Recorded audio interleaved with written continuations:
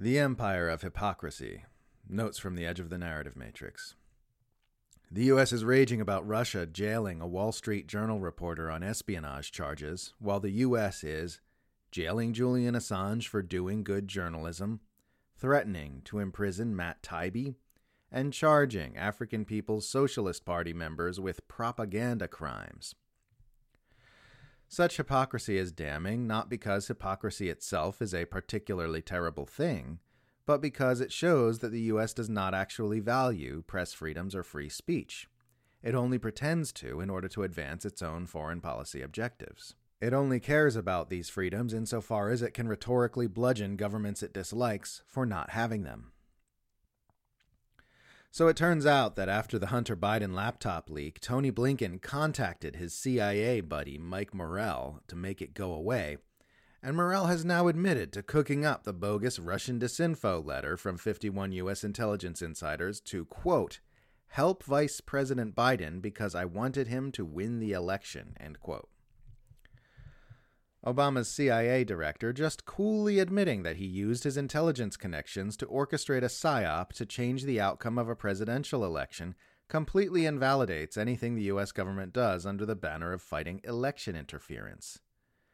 Keep this in mind as the U.S. government continues churning out indictments and ramping up authoritarian measures in the name of protecting American democracy. Still stuns me that the global north is full of fully grown adults who sincerely believe Putin invaded Ukraine, completely unprovoked, solely because he is evil and hates freedom, and that the U.S. is defending Ukraine because it wants to protect freedom and democracy from tyrants.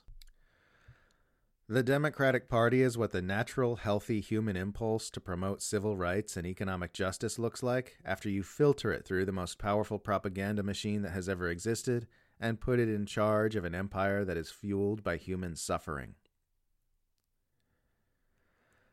The death of the 2016 Bernie Sanders campaign marked the end of any meaningful push toward economic justice in the U.S. Ever since then, all political oxygen has gone into ramping up culture war hostilities that won't put a single cent into any struggling American's bank account. Some days I hate Republicans more than Democrats because, while Democrats facilitate all the most murderous and destructive tendencies of the most powerful government on earth, Republicans do exactly the same thing while pretending they're a persecuted and disempowered group. Don't be a pro bono Pentagon propagandist.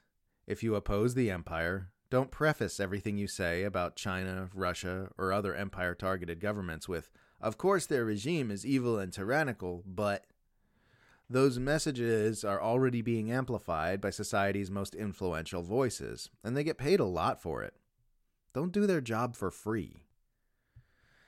Indie media who spend a lot of time sniping at other indie media aren't in it to fight the power or make the world a better place. They're in it to build a brand.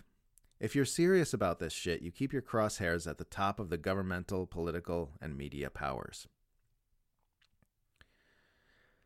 This is the dystopia you were warned about.